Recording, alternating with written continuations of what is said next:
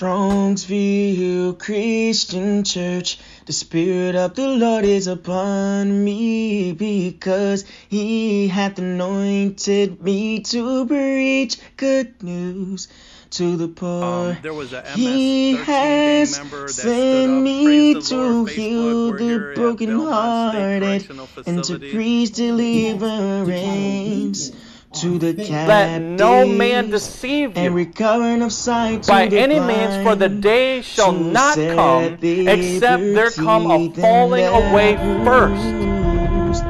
Strongsville Christian Church. All right, praise the Lord, everyone. This is Pastor Joseph of Strongsville Christian Church.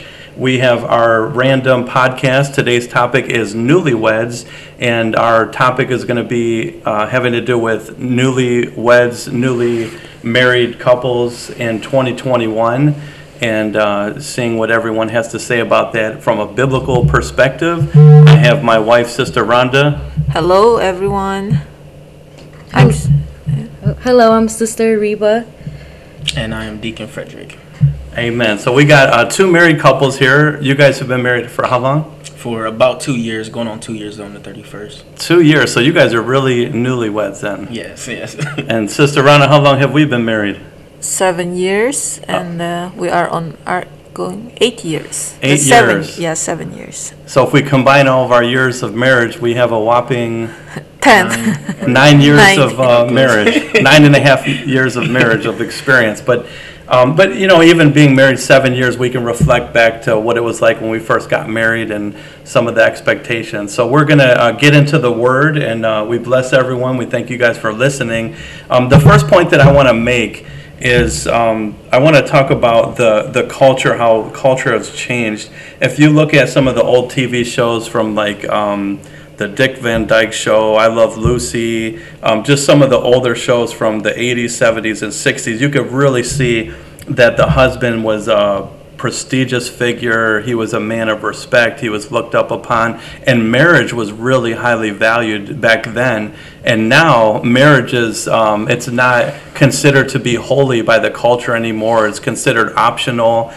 They have all different types of terms where they just call people shacking up or living together without being married, and but the Bible calls that fornication. So we're going to kind of get into what it's like to be a newlywed in today's time, some of the challenges, some of the, and then also some of the benefits. I think sometimes we can look at all the negative things and we can overlook some of the benefits of being a marriage. Even in 2021, there's still benefits of being married. So the first thing I want to read for you guys is Deuteronomy chapter 24, verses 5. And I think this is kind of like an obscure Bible verse that doesn't get a whole lot of conversation. It says in Deuteronomy 24:5, it says, when a man taketh a new wife, so that would be a newlywed.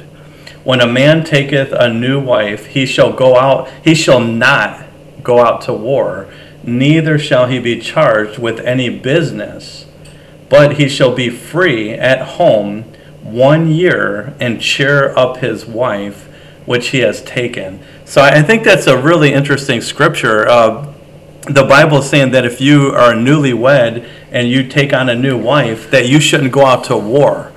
And I think the value of that is because when you first get married and you're a newlywed, I think you're really vulnerable. You're both men and women, both very insecure. And the marriage is very tender, it's very brittle. It's almost, the marriage is almost like a brand new baby. And the Bible says that the man should stay home and cheer up his wife.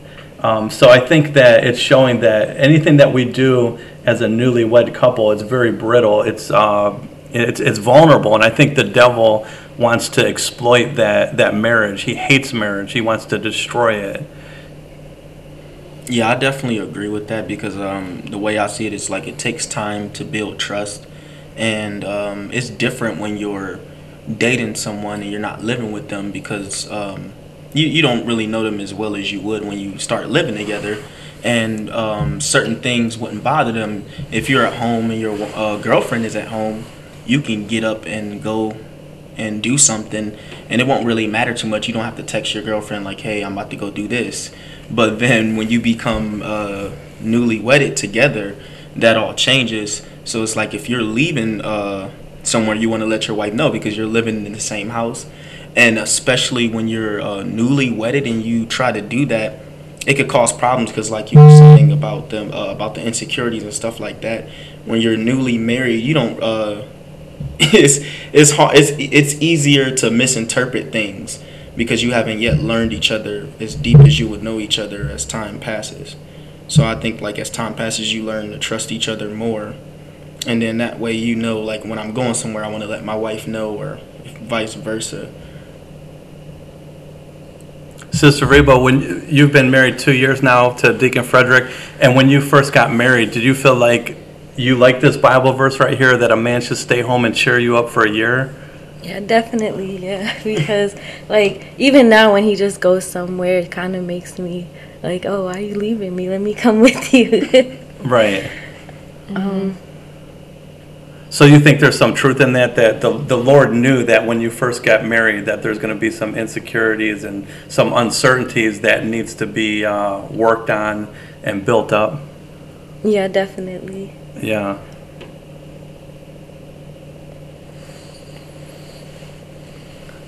Sister Rhonda, would you like to contribute to anything that you've been hearing? I think you're right with that Bible verse that it says that they shouldn't be going to war or something. At least give them a year knowing each other, or at least helping to build up their lives. And so sometimes also to avoid, as you've said, sometimes especially for newlywed, to avoid insecurity, or at least for the husband to show, most especially for the wife, to show their affection, or to secure, give some type of security to the wife as well too. Yeah, and also I was just thinking as my wife was sharing what she was sharing, I think also if we take this in a biblical context, some of the marriages back then, they were arranged marriage. So you're not only you're cheering your wife up, you're getting to know who she is. I mean, you don't know her favorite food, you don't know anything about you don't know anything about each other. And so but it also shows too, I mean, also it shows that God is really prioritizing the value of marriage. Right. Yes. Because if he wasn't prioritizing, he would say, oh, leave your wife at home, go fight the war. That's more important. And look at this. So if you think about it, the Bible is honoring and valuing marriage more important than being a patriot. You know, some people they pride themselves right now on being a patriotic and supporting their country. And here's the thing, every country is built up on micro levels. And the micro level of the support of a country is on the marriage. The marriage is the foundation. If all the marriages falls apart, then the whole country falls apart. And so if all the marriages fall apart and the country falls apart, then that country is, by definition, actually a weak country. You have women that are emotional, men that are emotional. You think of what happens when there's separation or divorce. There's a dividing of emotions, a dividing of thoughts, a dividing of resources. It literally weakens the country. And so God really wants us to strengthen on a micro scale the marriage throughout the country. Every single marriage to God is really important. And if you can strengthen the marriage, you're strengthening, in essence, the country. It's true. Also, too, in the Bible, it was talking about when they were defending the wall, when the soldiers were on the wall, everyone that was in the home, they were on that wall. And it said men, women, children, they were all on guard. They were all warriors. They were on watch. They were all defending. And I think that happens in marriages. If you get the two together and they become stronger and they embrace what God wants to be embraced.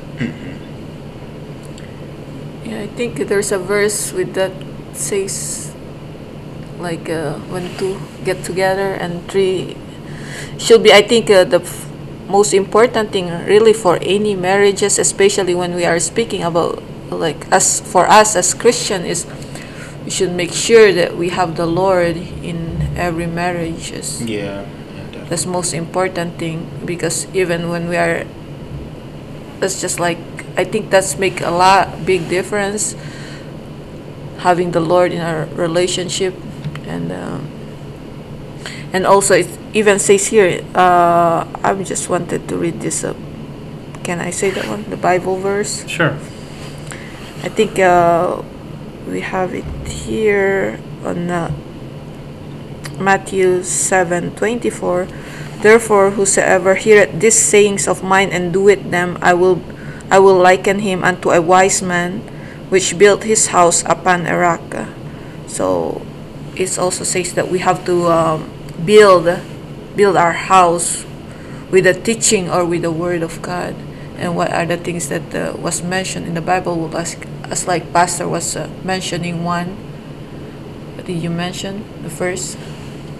About staying home and cheering up the wife. Yes. Although I don't know if is it also applicable now into 2021? Oh, sure. Yeah, I mean, Yeah. that was an example of going to war, but Yeah. God's word, the principle that we need to strengthen that which is important still remains. Yes. And maybe not everyone's going to To war. war, Probably yeah. there is some countries where they're in war right now. In fact, I know there is. There's countries that are in war right now. So this Bible would literally still apply.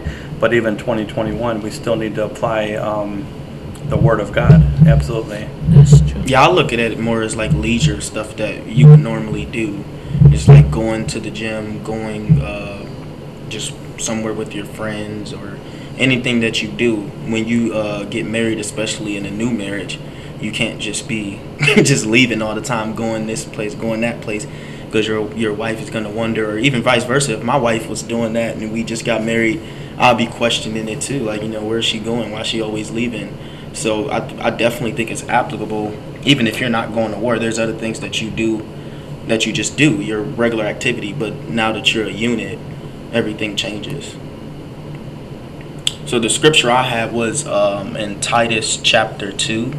And let's see, it was verse 7, or verse 6 rather, and 7 and 8. So in Titus chapter 2, 6, 7, and 8, it says, Young men likewise exhort to be sober-minded, in all things showing thyself a pattern of good works, in doctrine showing uncorruption or uncorruptness, gravity, sincerity, sound speech, that cannot be condemned, that he that is of the contrary part may be ashamed, having no evil thing to say of you. And the reason I really read that scripture is because I think one of the hugest benefits of a marriage, especially in a Christian walk with God, is when you get married, everything changes as far as even how serious you take your walk with God, because now it's not just you walking with God, it's you and your wife, and then your wife is submitting to you as you're submitting to God. So you have to make sure that you're really leading by example. And that was the biggest challenge for me, and the biggest blessing for me is being married, because it made me just come to a whole new realization. It made me look in the mirror a lot more, because I knew, especially with my wife converting from being a Muslim, it was like I have to really lead by example, because what would be the purpose of her converting if I'm just going to live unrighteously and then lead her to live unrighteously right with me. So that's the main important thing about being a man, especially being a man and you're married. You have to really lead by example with your wife, because if you can tell her what's right or tell her what's wrong, but if you're not leading by example, then it's hard to listen to a person like that. So that's good. That's true. So let me ask you a question. Like today, or not today, I think it was yesterday at work, I had this conversation with a newlywed lady, and she was telling me how her parents were divorced multiple times, and she's just got into this new marriage. And she said, well, she's like, I don't really think marriage is that big of a deal. It's just a piece of paper, and it's not really the marriage and the paper and the ceremony is not really that important, and it's about how the people get together. What would you have to say about that? I would say the documentation of the marriage And have you ever heard that before? People saying that? No, not really. I haven't really heard it in conversation, but I've pondered that in my mind a lot of times. Like, I would just think about it like the most important part of the marriage is the actual marriage, not really the piece of paper that's saying you're married, but you still need that documentation Right. to be married legally. Right. So I mean, because some people try to use that as an excuse, for sin or for To shacking up fornicate. together, or Yeah. fornicating. They'll be like, well, it's not the piece of paper, it's the mindset and the unity, and they'll use that to try to be evil. But you need that. That's the way it goes. That's the way it was set. So you can't just ignore it. If it wasn't important, then God wouldn't have let it be so. I agree with what he's saying. Like, I think the mindset of people is kind of like changing now. Like, even all on social media, people post like, they just want somebody to live with and be with, but they don't really want to marry them. And then you see some people, they're like with somebody for like 10 years, 11 years, and they still don't like either propose to them or even marry them or anything. They just like the idea of having the person with them, but they don't want to like make it official or nothing. They don't want commitment. Yeah.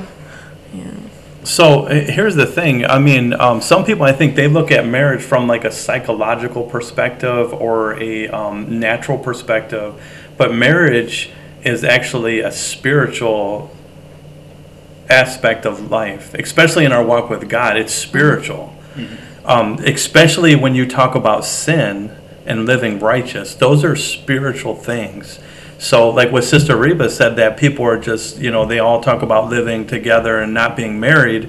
Well, what's happening is they're opening a spiritual door for the devil to curse that relationship, to curse everything that they're doing. And so people think, like, I think right now, some of the reasons why, even now in 2021, the reason why people don't want to get married is because they don't want to lose their government assistance, or they just don't care about what the Bible says. But when they do those things, they go under a curse. They're in fornication, and they're committing adultery or fornication, and they literally go under a curse. And there's a covering from God. Like the Bible says, the bed is undefiled. There's a covering from God when you get married. And I think, you guys can testify better than me. What have you noticed in your life before when you guys were both single, and before you guys were married? This is your first marriage. I had the blessings to marry Deacon Frederick and Sister Reba. I did their marriage ceremony, and they've been part of our church. But that's a whole other topic in itself, about being in a church when you're married. But what can you say, Sister Reba, about your life before you're married and now, like spiritually? What can you see a transition? I guess I'll use that word. Do you see a spiritual transition? Well, yes, definitely a transition. Because, like, obviously when I was single, I was still, like, a Muslim. So that's a whole different, like, type of spirit and everything. It just felt more like, after I got married, it felt more, like, free and kind of, like, I could, like... Wait, here, let me pause you. So you said after you got married, you felt free. Yeah. Well, yeah. Okay, so see, I think that's something. There's something to that, because I think there's a lot of people, they feel like they're not going to get married because they're going to be in bondage, and they're going to be, I don't want to get married. It's the ball, and what they say, it's a ball and chain. The old ball and chain. Did you feel ball and chain when you got married? No, definitely not. I felt more of a ball and chain like before being married. Like I was saying, it was making me feel free because like it's like a scripture, when two people become one or something like that. It definitely does feel like that, because it's like what I lack he has, and what he lacks I have, and we kind of like help each other, bring each other up and stuff. Yeah, you complement each other. Yeah, well, what you're saying, there's a scripture like that. Yeah, there's a few things. One of them says that when two come together, they have a greater reward, which is true. So okay, let me ask you a question. Financially, how are you doing financially before you were married as opposed to now? Way better. Yeah, it's that's one of the things I always looked at a lot, is paying bills. And then I would always think to myself, man, if I wasn't married, I would be paying all these bills by myself. But when you get married, now you got two sources of income, and it's so crucial because when you have a actual spiritual marriage or a biblical marriage or a Christian marriage, and you're not carnally minded, it's so much easier to pay for things because you don't think of it like my money and then her money. A lot of people in the world is like that. They're stingy towards each other. But with us in our marriage, we don't even see it like that ever. Even from day one, since we first got married, or even when we was just dating before we even got married, we already was looking at our finances as just one source of income. So it's like, and it's sometimes even I would just pay the bills with my part of the income and then keep the money in her account for other expenses. But it was never like arguments over money or division over money. It was always together. Do you guys mind sharing with the podcast listeners how old you guys are? I'm 22. I'm 21. So 22 and 21. So in your age, so not only you guys newlyweds, you guys are younger, the younger generation. Being part of the younger generation, do you feel like you guys went under attack by your younger peers? I don't want to say younger peers, but your peers. Oh, yeah. Do you feel like you went under attack by people saying, "Oh, you're too young to get married"? Oh yeah. Yeah. Can you share some of that? Oh, so I got that a lot, like especially from my friends, like, "Oh, are you sure you want to be with just one person your whole life? Like you're still." I think when we were like getting together, I was like 18 or 19, and they're like, "You just graduated, you have all this like potential to go to school, meet other people, and you have like a whole life ahead of you and stuff." And I was just like, "No, like this is like what I want to do." And I just kind of like, you have to ignore them, and like a lot of people talk down about it. They're like you're just so young. And Well, no, listening to everything that they were saying, in a way, that's true. Everything that they said is true, but is there something that overrides that truth of what they said? Like, my point is this, is that it could still be God's will, and what they're saying is right, but that doesn't mean that that's God's will for you. Mm-hmm.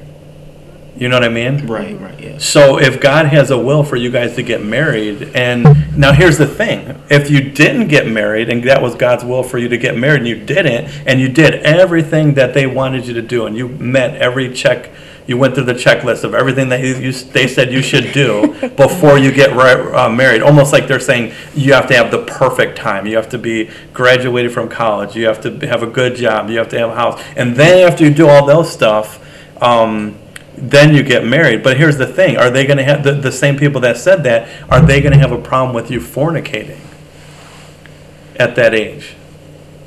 no. Yeah. Like they glorify fornicating, like they just show it off, like who fornicates the most.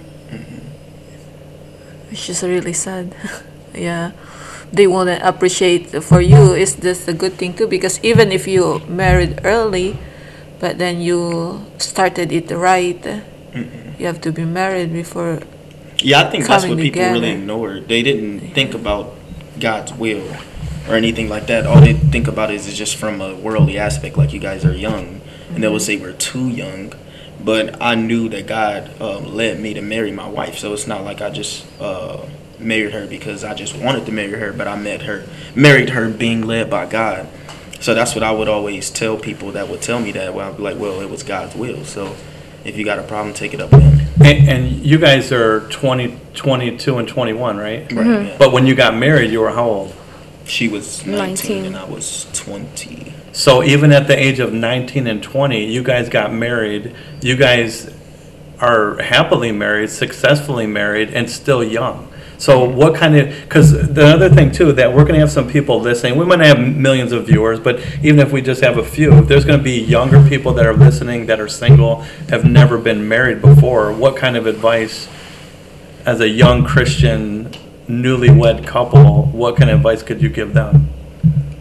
You definitely can't like not share any like of your problems with anybody else, because people's like opinions can affect the way you think.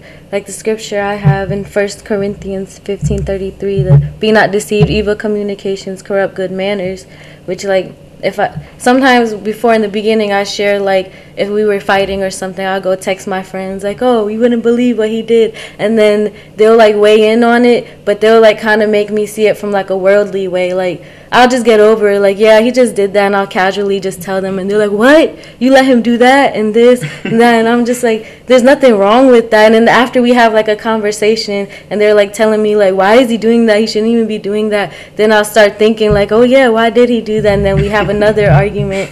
So definitely, I feel like you shouldn't like tell people to like talk. Can I pause you just for a second? So you were saying that you shared one problem with what was going on, and then from doing that, and then their advice that they gave you, it caused another problem Yeah. that wasn't there. Right. Yeah. So it's almost like when they say when you go into a psychologist, you walk in with one problem, you walk out with 7 more. Right. So you really have to watch, your advice is you have to really watch who you share with things to. Yeah. Wow, that was powerful. Yeah, that's true, because it's like even with me and Pastor B, when we are firstly married, of course, it's like especially we have two different peoples. The good thing is like when you are Christian, there was always like common denominator. You have the Lord, but there are things that you couldn't avoid. There will be a, because you are two, you are created. We are all created two individuals, but there's like things that would come.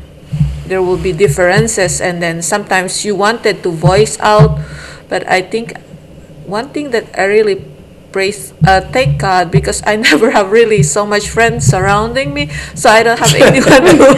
It was like I don't have anyone to tell them. And when we were married, they were already in my family back home. They were already like skeptical. It's like coming for me just to come over here, and then if I'll be messaging them that there's like differences that we are going through, of course they will say, that's why we told you so, or we told you so, so you don't share it. But that's for me, it's like it's a good thing, because now that I'm looking back or thinking about it, it's nothing really. Sometimes there are things that probably during that time it's like a big thing, but no, it's not really a big thing. So sometimes the Lord puts you in a position. For me, I'm so thankful He put me in a position. I don't know anybody, so I don't just share things or something like that, because I probably believe that it would not help us anyway. So you could just trust the Lord, and you could just pray each other, or ask the Lord to help you with your marriage going on. But that's a good thing what you've shared, Sister Ariba, about like sometimes it's like when you share the more problem. It's just one problem shared. Yeah, and that's true. Yeah, the Sister Ariba really had a powerful point. But the thing is too is that yeah, and you know, not even just for newlyweds. I know that's our topic, newlyweds, but just in general, when you're a Christian and you're having problems, you don't want to reach out to the world, because the devil's going to take that and run with it. He devil's waiting for you to open up your mouth and say, so he can, because the Bible says you're ensnared with the words that come out of your mouth. So he's just, waiting. And then here's the thing, Sister Reba, it's kind of personal, so you don't have to answer, but some of the people that you were sharing the problems with, were they married? No. So, and then that's the thing too. So if you're sharing things to unmarried people, unfortunately, people get jealous. And sometimes people could be jealous just the fact that you're married. And even though they might say that they don't want to get married, you never know what's going on in someone's heart, especially if they're not a Christian. They could really be jealous of your marriage. Or maybe, are they single? Yeah. And that's the thing too. If they're single, maybe they're insecure that, you know what I mean? So, yeah. I think my advice to younger men that's getting married would be to really, really seek God as much as possible. Because if you don't, just say how people, the reason why a lot of people say, like what she was saying, you really gonna be married, or you're gonna stick with one person for the rest of your life, and won't that be boring and blah blah blah. And it would be if you're carnally minded, and if you're demon possessed and you don't have the Holy Spirit and you're not going to church, then at some point you're gonna get sick and tired of seeing the same person every day and kissing the same person every day and going to sleep with the same person every day. But when you're spiritual and you've been seeking God, God preserves the marriage. And I think that's the mistake people make. They think they can preserve their marriage, but they don't. I don't think anyone has the power to keep their marriage. It's God that keeps us, not we ourselves. That's a real good point. So that's what blessed me a lot, is seeking God, because I've never got tired of her in any type of way, and we've been through a lot of different things. So that's powerful what you said too. So here's the thing though. If you do everything that they're saying about not just staying with one person, if you're not born again and you're not filled with the Holy Spirit, even if you go and sleep with everyone that you want to, you're still going to be bored. Yeah, right.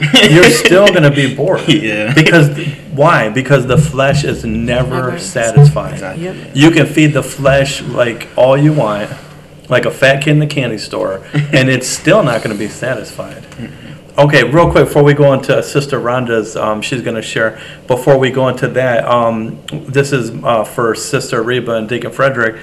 As a newlywed couple and as a young generation, youngsters, young whippersnappers, in your opinion, how do you feel having a home church and having a pastor, just in general, not making it personal towards me, but just in general, how do you feel having a church to go to has affected your marriage? It definitely affected it for the better. Like sometimes, even like how when you say, like the same thing happens with us when we come to the church arguing with each other, mad at each other, we'll leave like forgetting that we were even mad. Like we feel peaceful, and it just like helps us better. Yeah.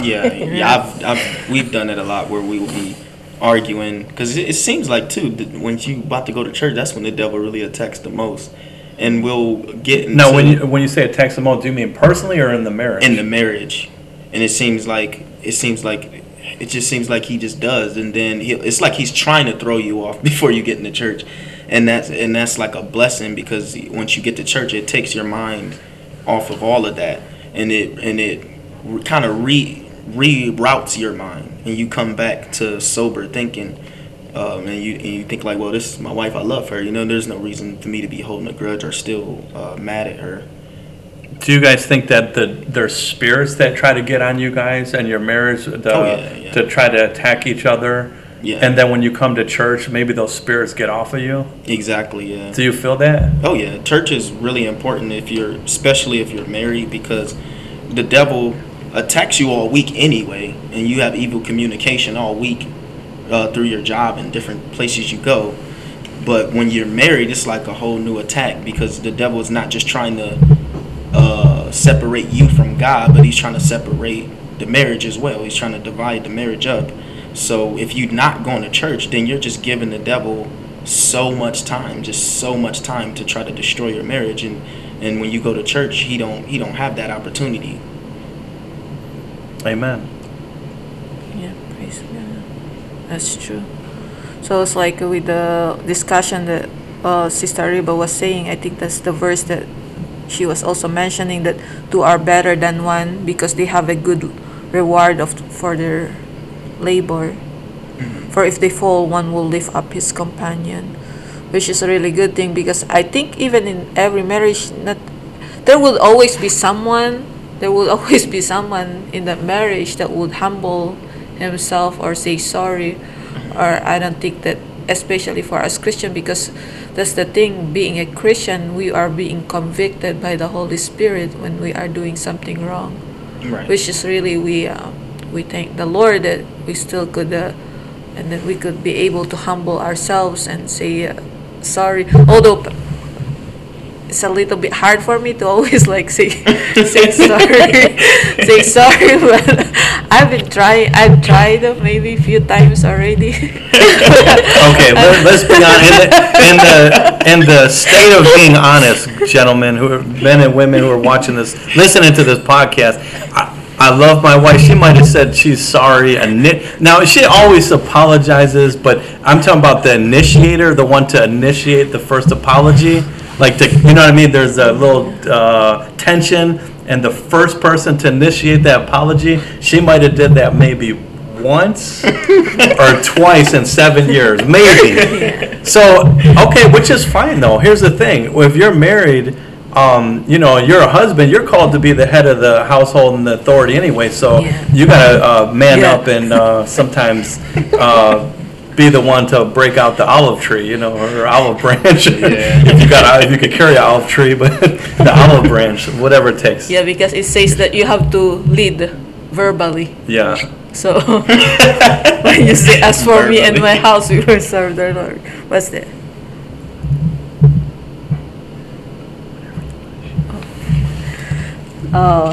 Other verse. I have a Bible verse over here. It says in Ephesians 5:21.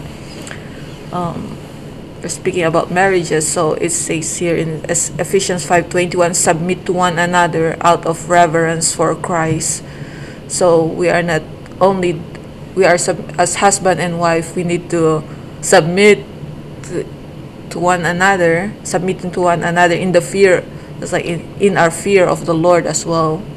And it says, "Wives, submit yourself to your own husband as you do to the Lord, for the husband is the head of the wife, as Christ is the head of the church, his body, of which he is the Savior. Now as the church submit to Christ, as also wives should submit to their husband in everything." Probably for me, I don't know, but it was always like hard for me to submit. Maybe it's like it's a spiritual thing or something like that. But I have to learn, because now that when Pastor gave me this verse, when he was telling about this discussion or anything, that's why I've said I was thinking it's maybe for myself as well too, because when I was reading this one, Ephesians 5, "Submit to one another out of reverence for Christ."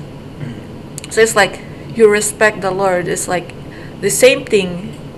We are doing this because we have a high regard of what the Lord or what Jesus Christ did for us. Right. So it's like we are, and then it's just like it's something that I know I have a difficult at times to submit to my husband. I feel like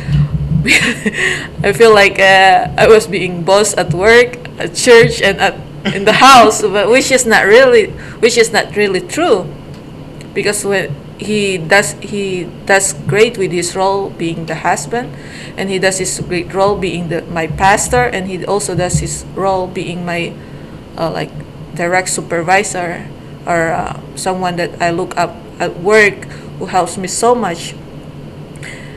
So it helps me when I'm reading this one to really understand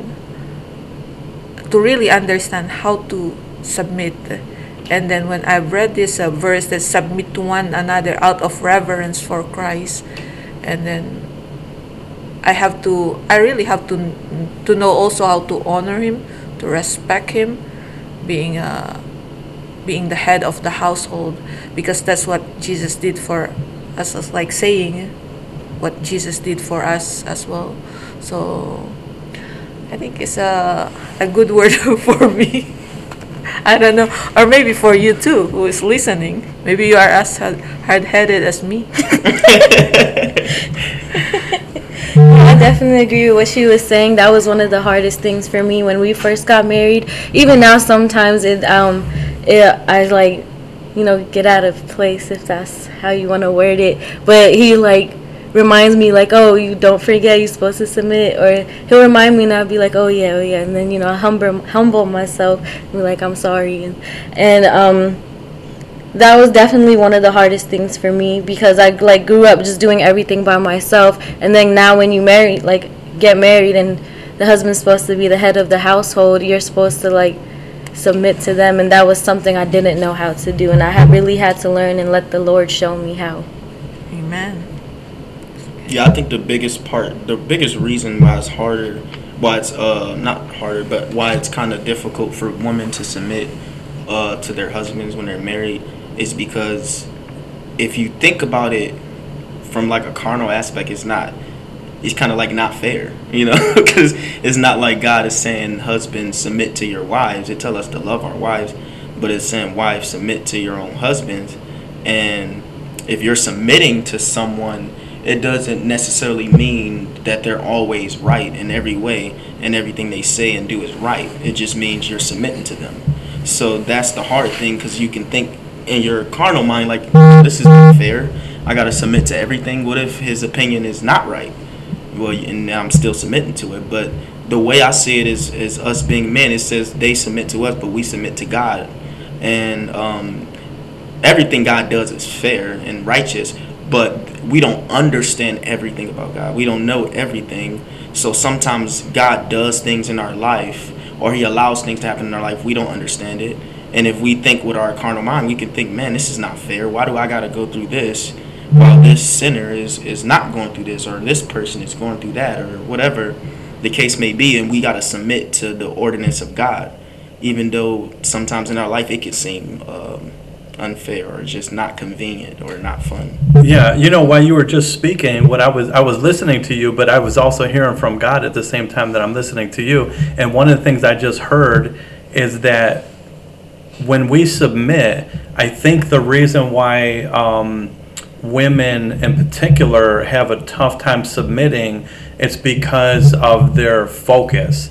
So the natural reaction is when something's not going your way, is to buck, to rebel, to fight, to resist. And usually a woman's doing that, or a wife is doing that because they have a certain perspective of what they feel is right, or certain things should go a certain way that they want. And so then there's the resistance of wanting to submit, because they feel something it should be a certain way, and when it's not, there's the resisting. But from God's perspective, God is looking at not that one particular instance. He's looking at the overall big picture. Mm-hmm. So a lot of times I think people, and this goes for men too, when they're submitting to God, because the Bible says men submit to the Lord, and then women submit to the husband, or wives submit to the husband. But here's the thing, though, is that God is looking at the overall big picture. He's looking at the whole marriage altogether. And in order to keep the sanctity of the marriage, or the holiness of the marriage, or the peace of the marriage, that's the key word, is peace. In order for there to be peace in the marriage, sometimes the wife has to submit to maintain that peace, instead of creating a war. Like that sermon that I did a long time about the contentious woman. Yeah. So here's the thing: do you want to be a contentious woman or contentious wife over one little matter that 5 years from now, whatever that matter is, probably is not going to mean anything. It's going to probably have no never mind after maybe even an hour from now. And so the devil wants people to get caught up into a micro instance, whereas then when you submit, you're preserving a bigger picture, which is the whole entire marriage, not just one little hiccup. And God's looking at the overall perspective, which is a spiritual perspective. It's an eternal. So submitting is actually a spiritual. There's something in the spirit that takes place. So even though in your flesh is saying, I don't want to submit, I don't feel this, I want to buck, I want to voice my opinion, and all these things matter. But then in the spiritual, you're saying, oh, the peace and the unity in Christ is more important than even my thoughts or my flesh or my feelings. So there's something to that. I think also the world kind of contributes to making it harder for like a wife to submit to their husband, because nowadays it's like, especially in 2021, they're saying like, women should do what they want to do. They need their independence, the whole women's rights stuff, that feminist. You shouldn't have a man tell you what to do. You're your own person. You should do what you want. And that kind of makes it harder, because like everyone around you is saying like, oh, you could do your own. Why are you listening to him? If you want to go there, then go. But like, in your spirit, like that's not what you're supposed to do. If your husband doesn't want you doing that, then you shouldn't do it. Yeah, you're right. Yeah, the culture plays a substantial role in the way that marriage is supposed to go, and the culture, and the devil's in the culture right now, and he's trying to demonize anything that has to do with the Bible, submitting everything, just the gender roles, the positions that the Bible clearly gives for husband and wife. The devil just wants to tear it up. And so I think as a newlywed, or even someone that's been married some time, you have a choice. Are you going to go with the pressure of the culture, or are you going to go to the Word of God? Right. And I think also some people, when they are saying, like, when they just heard the word submit, they already also line it up with, how about if it's like they will be, my husband is hurting me or anything like that. Which is, that's a twisting too. Yeah, they're trying to twist it to, which is like, how do I have to submit? It's like, do I have to submit? Or they twist so much that, which is not even in the Bible, because when you say submission, I don't think that is referring to like when you're shooting up heroin, yes, smoking crack, robbing banks. The husband wants you to go on a bank robbing, Bonnie and Clyde tangent, and start shooting up heroin, and tells you to jack up your heroin dosage, and you got to submit to that. Yeah, that's what they're saying. But anything that's anything that opposes God. Anything that opposes God, of course, you don't submit on those things. Yeah. That's just like they use Romans 13 that we submit to the government. But if the government is out of the will of God, you don't submit to something outside of the will of God. That's right, because that Romans 13 was true when Hitler was killing Jews. Exactly. So should we have jumped on board and submit to start throwing people in the furnace? Yeah, do it with them. Yeah, quote Romans 13 while you're killing the Jews. Okay, so Sister Ron, did you want to share? You already shared one point. I did, so I have to share because I think I mentioned about wives submitting to your own husband, but let's have to say too. It says here on the Word of God, husband, love your wives as just as Christ loved the church and gave himself up for her, to make her holy, cleansing her by the washing with water through the word, and to present her to himself as a radiant church without stain or wrinkle or any other blemish, but holy and blameless. So it's also given to the role of a husband to love your wives, so that you could present them. You could present them as a blameless. So it's given the authority. So I just love that one, that verse too. She loves the verse after the submitting. I'm sure there's a bunch of listeners, some women out there saying, "Preach, sister, preach, you go, yeah, go ahead." They're probably hitting the tambourine right now. Yeah, I gotcha. Yeah, so it's like to present her to himself as a radiant church without stain or wrinkle. So do not. Make sure that you are also loving husband, you are loving your wives. There's a balance to God's word. Yeah. So Sister Rhonda, my beloved wife, let me ask you a question. Is there anything that caught you off guard, or maybe you weren't expecting? Like, did you have this idea of what marriage was supposed to be? So my wife, for the listeners, by the way, she's from the Philippines. And that's a whole different thing. You know, my wife was in the Philippines, and she came to America, and we got married over here. So that's a whole challenge in itself. But is there anything that maybe was unexpected with your idea of what marriage was versus when you actually got married as a newly married wife? Was there anything?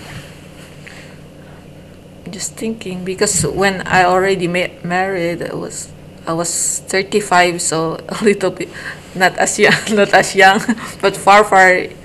I think it's on being 35, being married. So I don't have any much like looking forward what marriage is. One thing that I am trying to make sure of is like the husband that I will be marrying should have to be. That's one thing that I've been asking, is he has to be a Christian, or he has to know the Lord. He's a godly man. So I don't have any.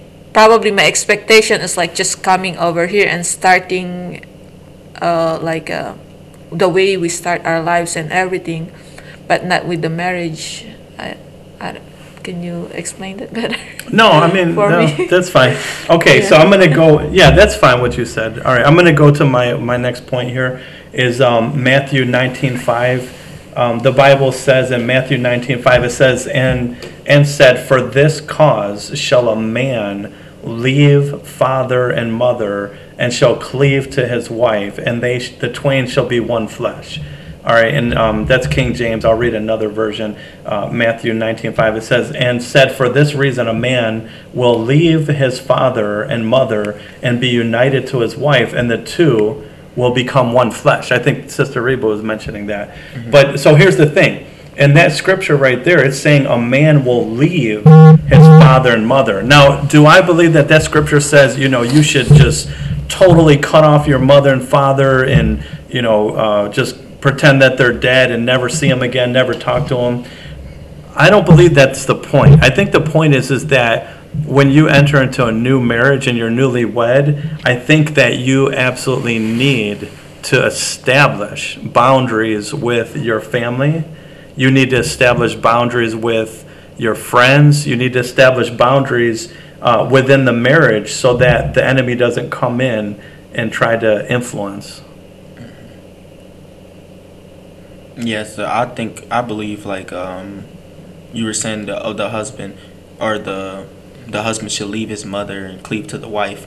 The way I see it is you have to remember that it's your marriage. It's not your parents' marriage. Because I think some men can be labeled what they call some men like mama's boys and stuff like that. Mm-hmm. But that could go both ways. Oh, absolutely. Through a man or a woman. Absolutely. And sometimes you can be so independent or so dependent on your parents' advice that you can listen to them and then they end up causing division in your marriage. So I think it's important to remember in that scripture that it's your marriage and it's your marriage and it's God's sanctification. It's not the parents' marriage. So you can't really allow them to guide your marriage. You have to allow God to guide your marriage. Yeah, and it's possible too that the parents could give some advice with good intentions, but still mess up the marriage. Mm-hmm. Because they're not inside of that marriage. Just like some people can only advise you so much because they're not in that marriage. They're not living in the home with you. They're not in your shoes. So sometimes you guys know what's best for the marriage than someone, and then maybe what they're advising back then maybe might not be exactly applicable. But it's not to say that we shouldn't listen to any advice from older folks or from the family. But I think the main thing is you just have to have boundaries. You have to have boundaries with people in general, but especially within the marriage, so they don't. And then, on that note, do you guys feel like when you first got married that there were people that tried to interject inappropriately on your marriage? That when you guys were cleaving together, do you feel like there were people that tried to tear up your marriage or disrespect it in any way or interfere? Do you guys want to share anything? Well, I know for me, a lot of the men in my family don't really value. A lot of the men in my family didn't really value marriage, and so when I got married, being that I'm so young, most of the men in my family is older than me, and they already were grown when I was kids. So it's like a lot of them aren't married, and then they see me married. It's kind of like how did that happen? I'm this old and you're that young. How are you married before me? And I feel like because of that, there's been certain people that have tried to intervene in my marriage, but in a bad way, because I've gotten bad advice from people. I've gotten family members that'll try to show me like a new picture of a woman or something, and just randomly do it, not like warn me or nothing, just be like, hey, look at this, and then you look at their phone and then you turn around, they're like, oh, come on. And I feel like they're bound to be used by the devil if they're not saved, especially. Mm-hmm. So that definitely happened to me a lot, where people tried to intervene and kind of just interject in my marriage. Mm-hmm. My family were also like the biggest people that were trying to interfere the most. Since I was a Muslim before, they still kind of they can't still wrap around their minds that I converted. So when we first got married, they were like trying real hard to basically tell me I was making a mistake, and I still have time to leave him if I want. Or they'll just be like, oh, we like him and stuff, he just has to convert, or if he's a Muslim he'd be so much better. And they'll just try to force stuff upon us, try to give us the prayer rugs, and try to just tell us, oh, read this or read that, until I had to tell them, if that's what we want to believe, then that's what we believe. Why are you so worried about what we're believing?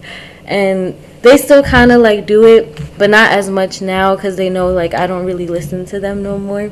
But they definitely played a big part in that. Mm-hmm. Amen. So the other scripture that I had was in 1 Corinthians 13, and it was just verse 4, where it says, "Charity suffereth long and is kind. Charity envieth not. Charity vaunteth not itself. It is not puffed up." But the main point I really wanted to harp on is charity suffereth long. And if you use like a different translation, it's charity is love. You know that. And when it's saying that God is long suffering, or saying anything suffereth long, it's talking about having patience. And I think that's really, that's like, I don't want to say the most important thing, but that's one of the most important things in a marriage, especially a new marriage, is you gotta have patience. Because like you said, you can have expectations of what marriage is supposed to be like, or what your wife is going to do, how she's going to behave, what she's going to say. And when those expectations aren't met, it's easy to get frustrated and angry and be caught up in your flesh. But when you have the Holy Spirit, you learn that patience is key, especially in a new marriage. You got to really be patient and let the Lord lead you. Amen.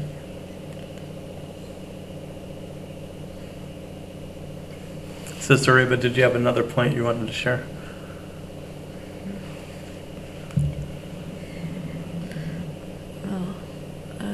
And I think also it's like you've been discussing earlier that there's really a benefit for people to be married. It's not just it's not making it legally, but it's also one way of for all of us to be honoring God. And when you honor God through your marriage, God will bless it. And then you even shared that when what verse was that?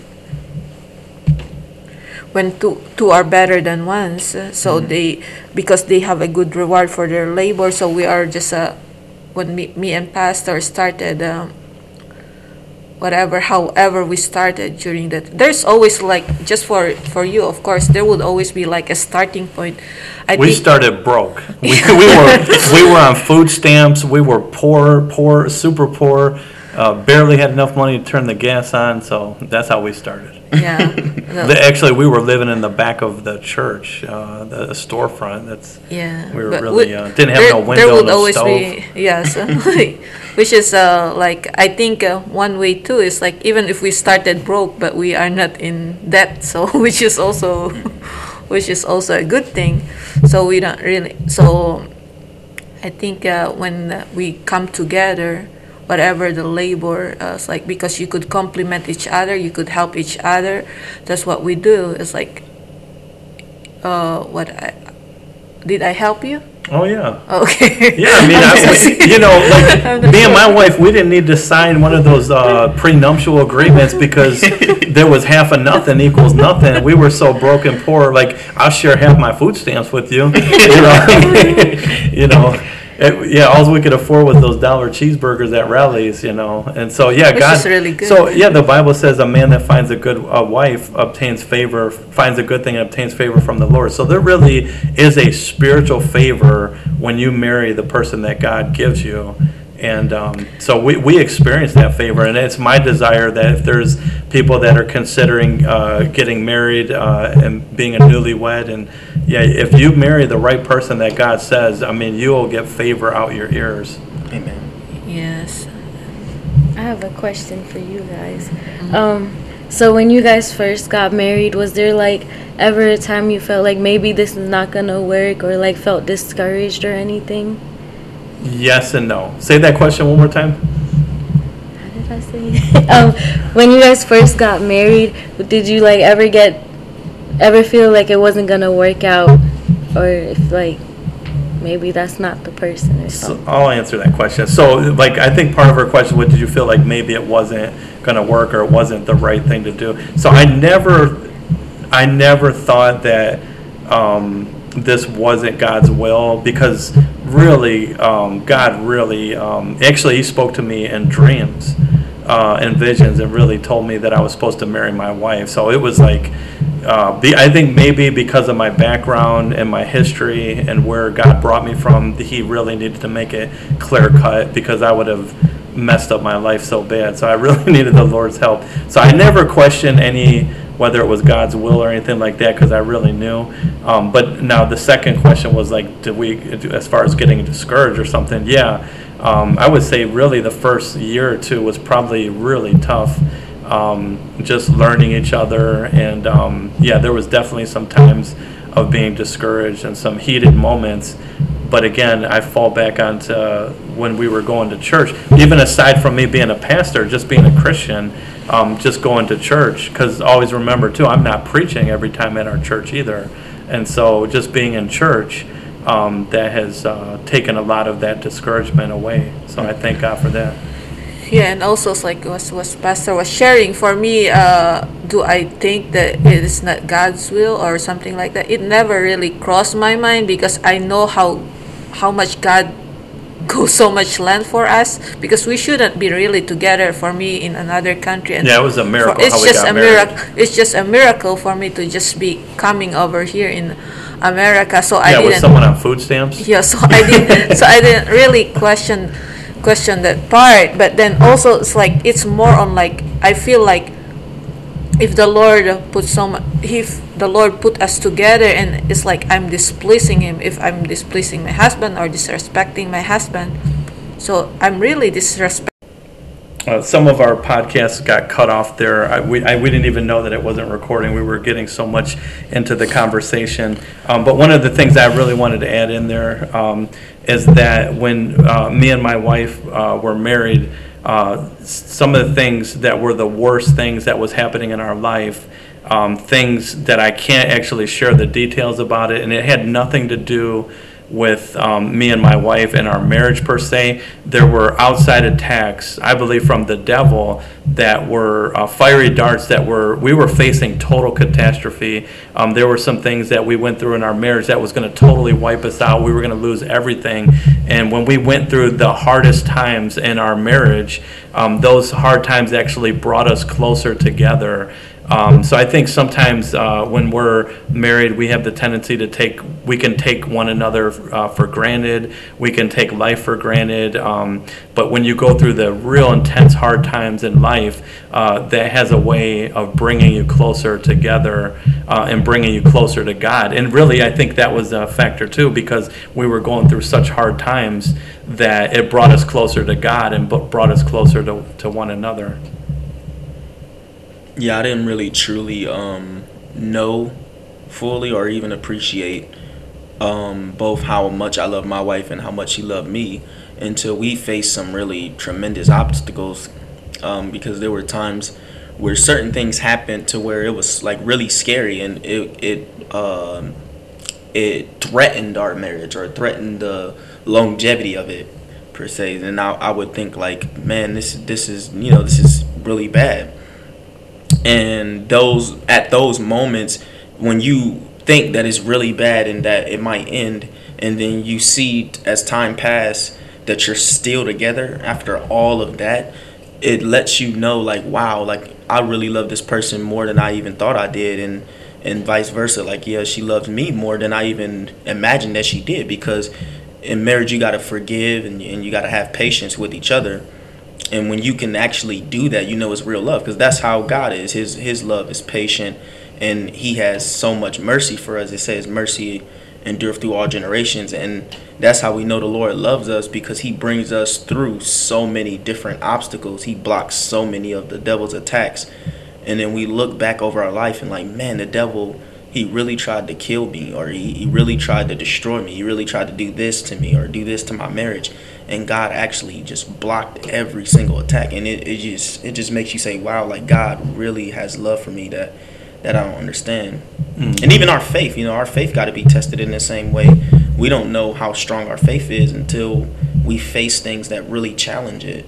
Yeah, that's true. Yeah, I think the more hardship you go through, it tests and proves your faith. And like the Bible says, the trying of your faith is more precious than gold. Mm-hmm. And sometimes the trying of your marriage is more precious than gold. And, and then I think when you're, it builds up your confidence, your momentum as a married couple, that when you already overcame things, and you can always reflect back when you're facing a new adversity and a new hardship in your marriage, you can say, well, look what God has already brought us through. Me and my wife already faced total annihilation, and God has brought us through that. So now the next little petty thing that the devil throws at us, we'll be laughing, and we're like, we already faced total annihilation. What are you going to, you know what I mean? And God brought us through it. So. Yeah, that's really true. So, praise the Lord for this time. Amen.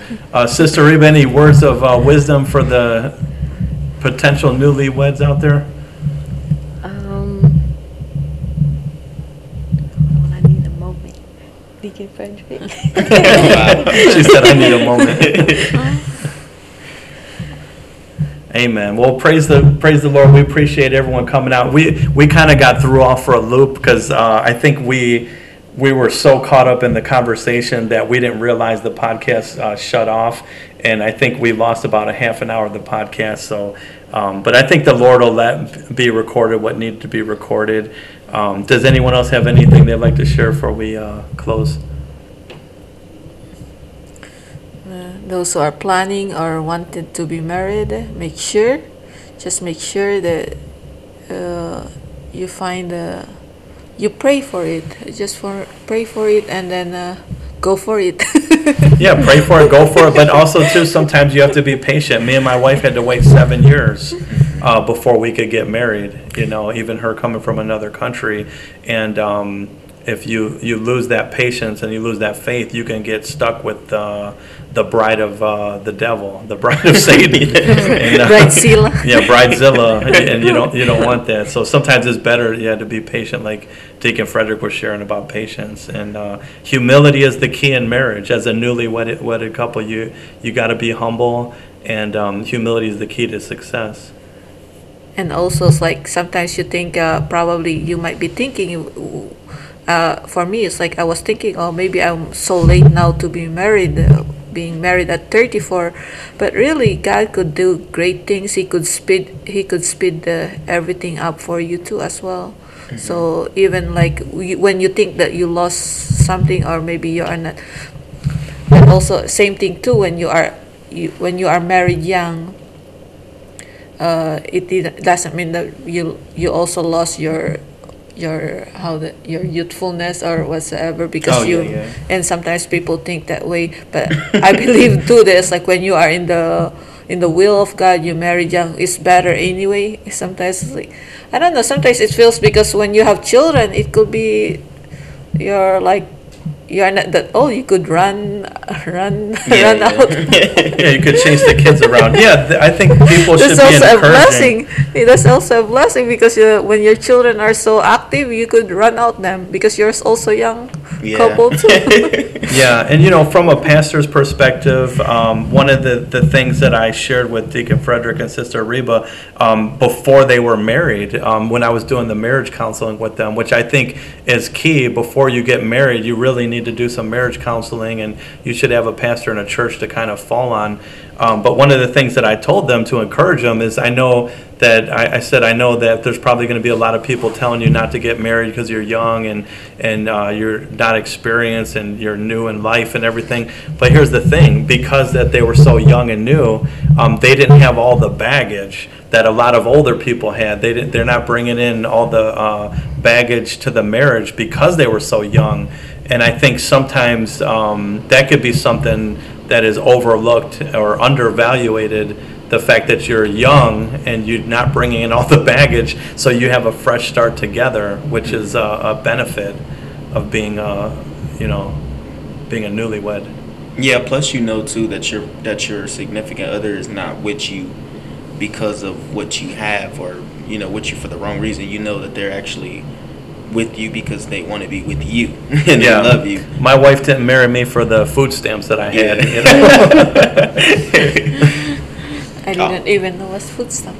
I always reflect. One of the things that really touched me about my wife is I always reflect when she was first coming to be with me, and we were going to be married and live together.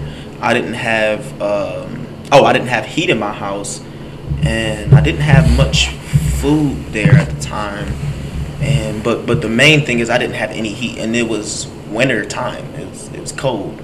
It's really cold. Like, it was freezing cold in my house, and or in my apartment rather. And I told her, like, maybe because we had waited a long time. We were like dating long distance for a long time, and then we came together, saw each other, and separated, and then we were getting ready to see each other again and actually be married. And I told her, maybe you should wait, because I'm trying to get this situated. I had needed a whole new furnace in my apartment, so, and my landlord was acting kind of shady. So I'm like, maybe you should wait until I get better situated here, because I'm really struggling right now, and I don't want you to have to go through that. You're leaving your family, and they have, you comfort over there. So why don't you, just wait. And I remember the thing that touched me the most is she was like, that's okay. We can struggle together and be cold together. So she Yeah. That's Amen. That's how you know you got a good wife. Amen. Yeah. She wasn't a gold digger. right. That's good. Amen. Thank God for women who aren't the gold diggers. Otherwise, we'd all Amen. be single. Yeah. Also, don't forget to love the Lord more than you love your significant other, because some people tend to put their spouse over the Lord, but you should never do that. You should always put him first. Amen. Amen. Amen. Amen. That's Yeah, that's a true. good That's point true. too. I was even going to share that. So I Yeah. think the Lord lets things get interjected as they needed. Okay, we're going to close this I can't talk. We're going to close this podcast with a prayer. But before we do that, we'd just like to welcome you out to our church at Strongsville Christian Church, 19132 Temple Drive, Strongsville, Ohio, 44109. We're right off of Pearl Road in Strongsville, Ohio. We have services at 11 a.m. on Sunday, and we have Wednesday night services with Deacon Frederick at 7 p.m. We'd love to see you here.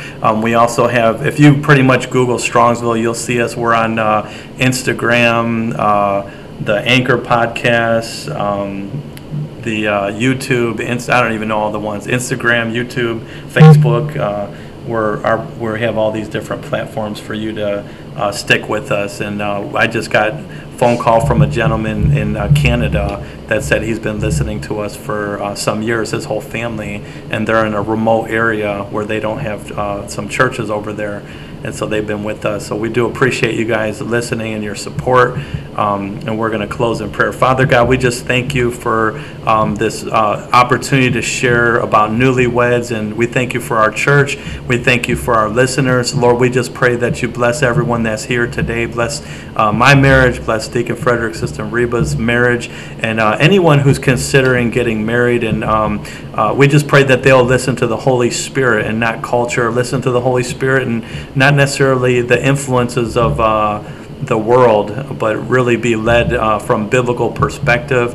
And we just pray a blessing upon all the listeners. We pray that you fill them with your love, your peace. And if they don't know Jesus Christ as their Lord and Savior, we pray that they repent of their sins and they forgive one another as Christ forgives them. And they believe that Jesus Christ died on the cross for their sins so that they could be saved.